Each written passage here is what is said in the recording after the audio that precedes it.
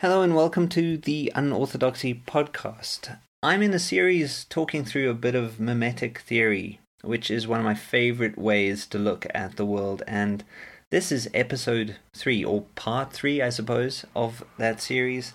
And what I've done is I've covered a little bit of what mimetic theory starts with, the nature of desire and how that leads to rivalry. And in this episode, I want to take a few of those ideas and extend them and start to look at the realm of psychology. My focus here is on mimetic psychology. Traditionally, at least at the start, Girard saw mimetic theory as something that was other than psychology. It was not about inner motivations or the human psyche. But later thinkers, especially Girard's friend Jean-Michel Hugoulian, started to think a little bit differently. They started to think, well, maybe mimetic theory has quite a bit to contribute to the way that we look at psychology. Various, though not all, theories of psychology do tend to isolate the individual from his or her world, especially in the realm of therapy. Often therapy is quite an isolating thing. Very helpful, and I'm not going to diss that, but it's really important to notice that is the trend, a trend towards embracing individuality as the only truth about the human subject. But there are exceptions to this. For example, interpersonal psychology, which look at the dynamics of interpersonal relationships. And then, of course, mimetic psychology, which is what we're talking about today. So if mimetic desire is the fundamental fact of human desire, then psychology definitely is going to benefit from the insights of mimetic theory. This is what Hugoulian calls an interdividual psychology. The self becomes a filter of the desires of others. I think that's actually kind of a helpful way of understanding what is going on. The self is a kind of location, a locus that filters the desires of others in order to have its own unique posture towards the world. So what an interdividual psychology does is it focuses on how, not why, people function. The how meaning it wants to avoid actually scapegoating, because actually usually when you pinpoint why people are so messed up, they easily look for people to blame. And why this is significant in mimetic psychology is mimetic theory tries to avoid scapegoating, which is something that we're always doing. We're always, as human beings, looking for a culprit, someone who we can blame apart from ourselves.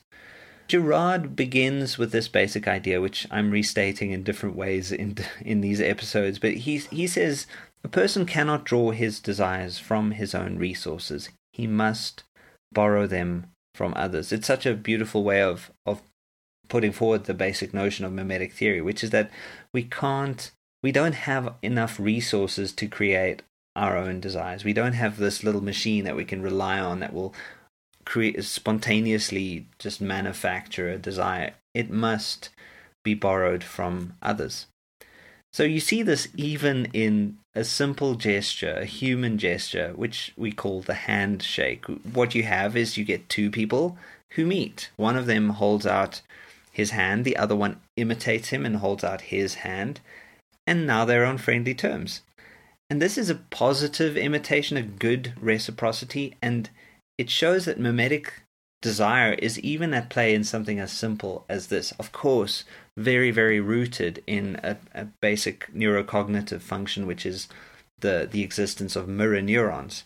Archaeological ruins and ancient texts show that handshaking was practiced in ancient Greece as far back as the 5th century BC. It's a really old thing, and the handshake is thought by some to have originated as a gesture of peace by demonstrating that the hand holds no weapon. But this action of handshaking actually gains a little bit more of a sinister meaning when you look at the film Contagion, which was released in 2011.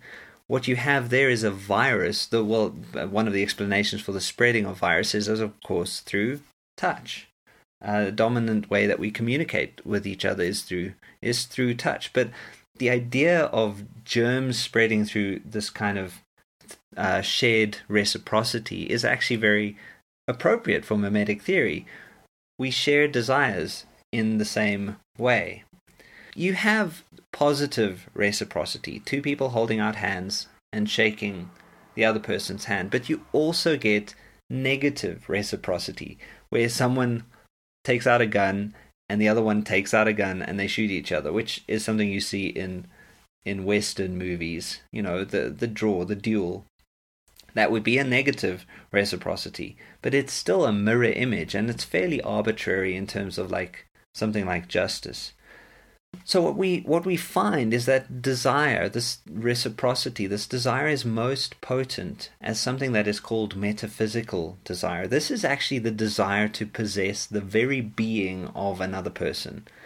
Other desires can be understood as being aspects of this desire, which is really a desire to exist in greater measure. When we see someone who wants something, we look at them and we may think, oh wow, they have everything together. They have the life I want to live. That's actually a metaphysical desire, a desire to exist in greater measure. Metaphysical desire at its most potent casts the other as a rival, something we spoke about in the previous episode. And at its strongest, metaphysical desire sees the rival as someone that should be replaced. It highlights the fact that rivalry is central to understanding how desire functions. So this is what Ugulian writes in his book, The Mimetic Brain. He says, desire is always in variable proportions a cocktail of complicity, which means collaboration, attraction, affection, and love on the one hand, and of rivalry, repulsion, and aggression on the other, and the latter can reach extremes of hatred and violence. So there are these two things, opposites, good reciprocity, attraction, affection, love, but also negative reciprocity, repulsion, aggression, etc., and these rest on the same foundation, which is the fact that desire is mimetic. So rivalry is often unconsciously something that is perpetuated over a matter of who has the so-called authentic right to an object of desire.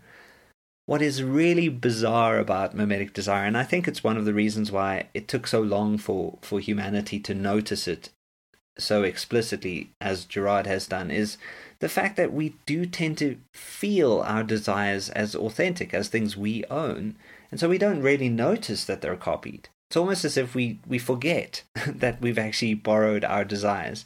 But obviously, the idea that someone would have an authentic desire in mimetic theory is actually bizarre. It's a mistake. There is no authentic desire.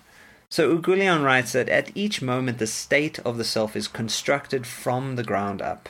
It is an evanescent reference state, so continuously and consistently reconstructed that the owner never knows it is being remade unless something goes wrong in the remaking. I love the way that he describes the self here. It is an evanescent reference state. If anyone asks you, what is the self? You just say, well, it's an evanescent reference state. I think that pretty much covers it. He then carries on, Ugulian carries on, he says the self is saturated with otherness, which is also just such a beautiful idea. The self is saturated with otherness. The self will be perpetually reshaped, made up of a patchwork of all selves formed in the course of its history. Ugulian then carries on later on in his book, The Mimetic Brain. He says, if individuality determines the psychological and psychopathological destiny of human beings, those human beings nonetheless enter into mimetic relationship with a particular history and structure. I think this is so important. So I know one of the things that a lot of my students find alarming about mimetic theory is the sense of sort of negating authenticity. But what Ugulian does point out is that we do still enter into mimetic relationship with a particular history, a set of experiences, and a particular structure. So he's talking about nurture and nature, basically. Both of these play a part, and that the precise way that nurture and nature play with each other and work together is still going to create a unique self. And what he's really getting at here is that different people respond differently to different mimetic inputs. So we are still ourselves. It's not that we are only alienated from ourselves or whatever it is, but we're filters for the world around us. When we filter the world in a very unique and particular way. but we are nonetheless all prone to mimetic desire. And what I've seen is that some people are actually more prone to negative forms of imitation than others. This is a really interesting thing to me, and I don't think it's been completely solved in mimetic theory. I've actually written a bit about how positive reciprocity develops. It's something that mimetic theorists are still trying to grapple with. So if you look at the Contagion Journal, search title Subversive Joy and Positive Reciprocity. That's something I wrote on mimetic theory. So some are definitely prone to more negative forms of reciprocity, things like envy or peer pressure. And I think it's because of their way of relating to different kinds of models. And at this very same time, there are some people who are less prone to negative forms of reciprocity or negative forms of imitation than others. And this is not because they don't have a model, but because they have a model more significant than the model who posits the negative or acquisitive mimesis. What is really interesting if you look at how desire functions is this very bizarre fact, which is that desire appears to be triggered and reinforced by prohibition. You can see this incredibly clearly in little kids, like if you say to your kid, "Don't open the cupboard," they immediately want to open the cupboard. It seems like the don't, the negative, the negation, somehow produces a really strong desire to actually do that very thing. Now, this is something that psychoanalysts like Jacques Lacan actually try and explain, but their explanations for me have never really been very satisfactory. Uguglion's explanation, on the other hand, makes complete sense. He says, desire appears to be triggered and reinforced by prohibition, while in reality it is mimetically consubstantial with rivalry. Actually, the point is not the prohibition, but the fact that it is consubstantial, it is bound up with rivalry. Prohibition is but the manifestation of the power of the rival who forbids the object. And even kids and parents, good relationships, kids they want to challenge parents. Part of what growing up is figuring out which boundaries are trustworthy and which rivals are good rivals or just good models. Desire, in other words, just really needs rivalry and prohibition to be reinforced. So what is quite alarming for most people is that pleasure and desire can be radically dissociated. In fact, desire can become completely dissociated from instincts, need, and concrete bodily gratification, things like sexual pleasure or hunger, for example. People can desire things that are bad for them. That's basically the short way of saying this. People can actually act against their own self-interest. And a good example of this, and quite an alarming one, is the issue of anorexia. Uguglion actually points this out, and I've actually seen this in a friend specifically.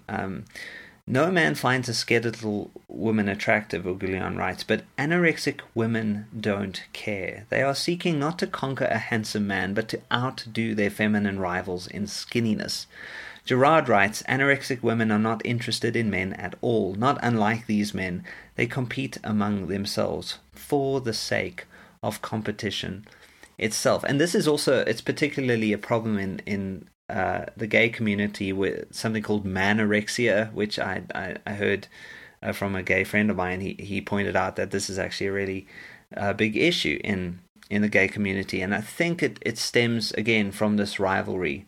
What Uguglion points out is that desire actually often fails where it succeeds. So this issue of people are prohibited from something and then they get it, and in that moment desire seems to fail. It disappears as soon as it possesses the object that is coveted. René Girard explains the disappointment is entirely metaphysical. The subject discovers that possession of the object has not changed his being. The expected metamorphosis has not taken place. The object never did have the power of initiation which he had attributed to it. So there is this triangle of desire, and the object of desire seems to be the thing that the subject wants. But what's really happening a lot of the time is that the subject actually wants to be the model, and acquiring the object doesn't create the necessary transformation. So the subject feels disappointed, desire sort of disappears. And I think you can see this pretty much in a lot of human experiences, going out to the shops and buying something new, getting a new toy. And it gives you a buzz for a short time. But then that buzz dies, and you suddenly are left with the horrendous realization that you're still you. You have a new phone, but you're still you. When desire disappears, when there is no desire to imitate and no possibility of rivalry, it's very easy for depression to actually set in. What happens often with people who struggle with depression is that they struggle actually to imitate others. They become inanimate and in some ways psychologically numb. So it's very clear that a good relationship means sharing in desire, being able to spark desire in the other person. Why is this though? I think this is a good question for us to ask. Why do we need to do this? And Gerard writes, to imitate one's lover's desire is to desire oneself thanks to the lover's desire. Isn't that amazing? So when we love someone and when they love us, we find ourselves lovable through them. We love our neighbor as ourselves, and that there's a kind of circle of desire that is shaped in that relationship. And what often happens in a breakup, and why breakups lead so quickly to very, very negative spirals of depression, it's perfectly explainable, is that there is a loss of that sense that one is lovable. That is also something that happens when someone is grieving. Someone has died, someone who loves you has passed away, and you feel like that aspect of yourself, the unique way that person loved you, is now no longer available to you. And a lot of sort of working through a grieving process is realizing how lovable you are even without that person. And I think it basically is quite unique in Christianity that God is represented as love most definitively in the book of 1 John. God is love. What does that mean? It means that we are endlessly loved. And I think to see ourselves through that light is to have a kind of a transformed view of reality. At the same time, so depression is something that sets in really quickly when desire is lost or removed from us, a shared desire. And often addiction is connected to depression. Usually addiction functions as a kind of fake of desire. It's a lack, because all desire is rooted in lack. We feel that we're missing something, and that's actually what models or mediators or rivals create, is a sense that we're missing something, we're losing out. And addiction actually creates that sense of lack when there is no other source of lack and no other rival or model or mediator that is worth imitating. Addiction actually creates the semblance of a self out of a non-existent and depressed self. So Ugulian points out that drug addiction is often a substitute for a rite of passage. In a culture that doesn't have any taboos, especially I think around sex, because everything is permissible, desire can't function properly. It seems that desire needs resistance to be able to function, not just prohibitions, but difficulties. It is really impossible to have a perpetual honeymoon and keep the relationship good. There needs to be the resistance of being able to have a job and working in different places and having to find time for each other, especially if you're in a romantic relationship. Desire needs resistance to function. So with that all in mind, I want to just explain 3 basic types of interindividual rapport, as Ugulian calls it. So the way that we relate to it, the rapport that we have with others. The first is that the other is a model. This exists when there is learning or friendship or the peaceful imitation of another. There is suggestion here, it's persuasion rather than force. Then there is the second type of interindividual rapport, is the other is the rival. The shared desire that was once unified or remains unified, but it created a kind of harmonious unity that has led to conflict or tension. There's a forgetting of the mimetic nature of desire. So we forget that we share desires, and we create the sense that we are the originators of our desires. And that then gets exacerbated and extended, and it becomes the third kind of interdividual rapport, which is where the other becomes an obstacle.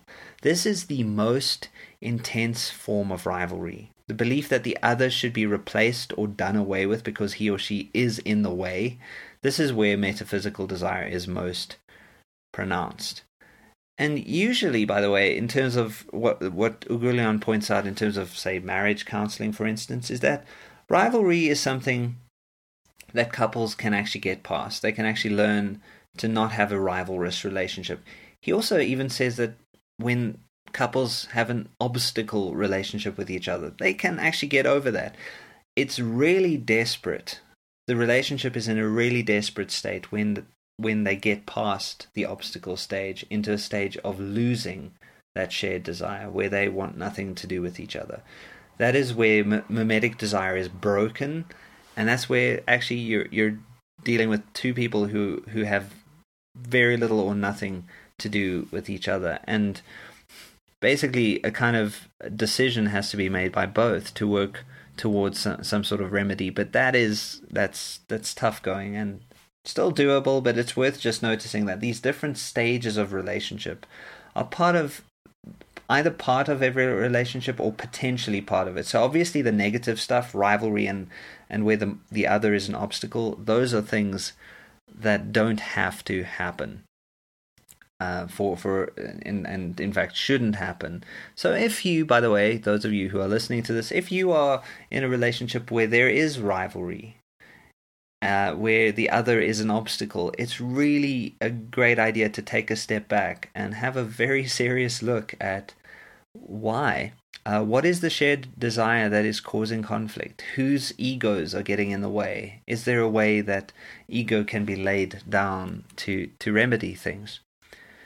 What usually happens is people believe that difference is the thing that produces rivalry.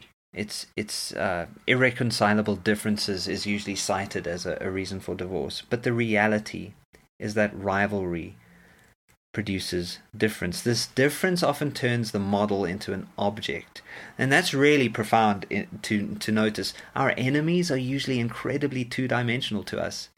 We are infinite. We have this infinite perspective, and we see all the nuances and the subtleties of our own perspectives, but our enemies become very flat.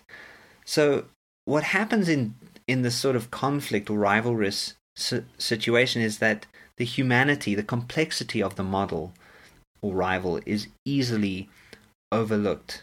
And I think the love-hate relationship is the clearest case of this desire or rivalry. When we are blind to mimetic rivalry, we fail to see the part that we are actually playing in fostering conflict. The other is not the only one to blame. We are also part of the problem. And this is why Ugur points out that the opposite of madness is not mental health. The opposite of madness is wisdom. It's the ability to take ownership of your own desires, the way that you are part of a network of desires. Wisdom means knowing how to transcend acquisitive mimesis or metaphysical desire. It means knowing how to let the other be rather than wanting to see the other as a rival or an obstacle. It's a rejection in a way of metaphysical desire. Wisdom is becoming aware of our mimetic desires and then living in a way that we're not just after things that are in limited supply, like a car or a house or space, or things that are in limited supply. Rather, wisdom helps us to transcend that, to imitate desires for things that are endlessly shareable. There is enough love to go around. There is enough generosity to go around. And I think that is the major lesson of mimetic psychology, that there are ways to imitate the desires of others that don't lead to conflict and rivalry. Thank you so much again for listening to this. This stuff is so complex and brilliant and complicated, but I can't cover everything. So if you want to look a little bit more at mimetic psychology, I would highly recommend that you get J.M. Ugulian's book, The Mimetic Brain. He has written many other things, but I found The Mimetic Brain the clearest overview and explanation for how mimetic psychology works. We're going to start in the next episode to get into the theological dimension of mimetic theory, how mimetic theory illuminates theology and how theology illuminates mimetic theory. I hope you join me for that one. Cheers for now.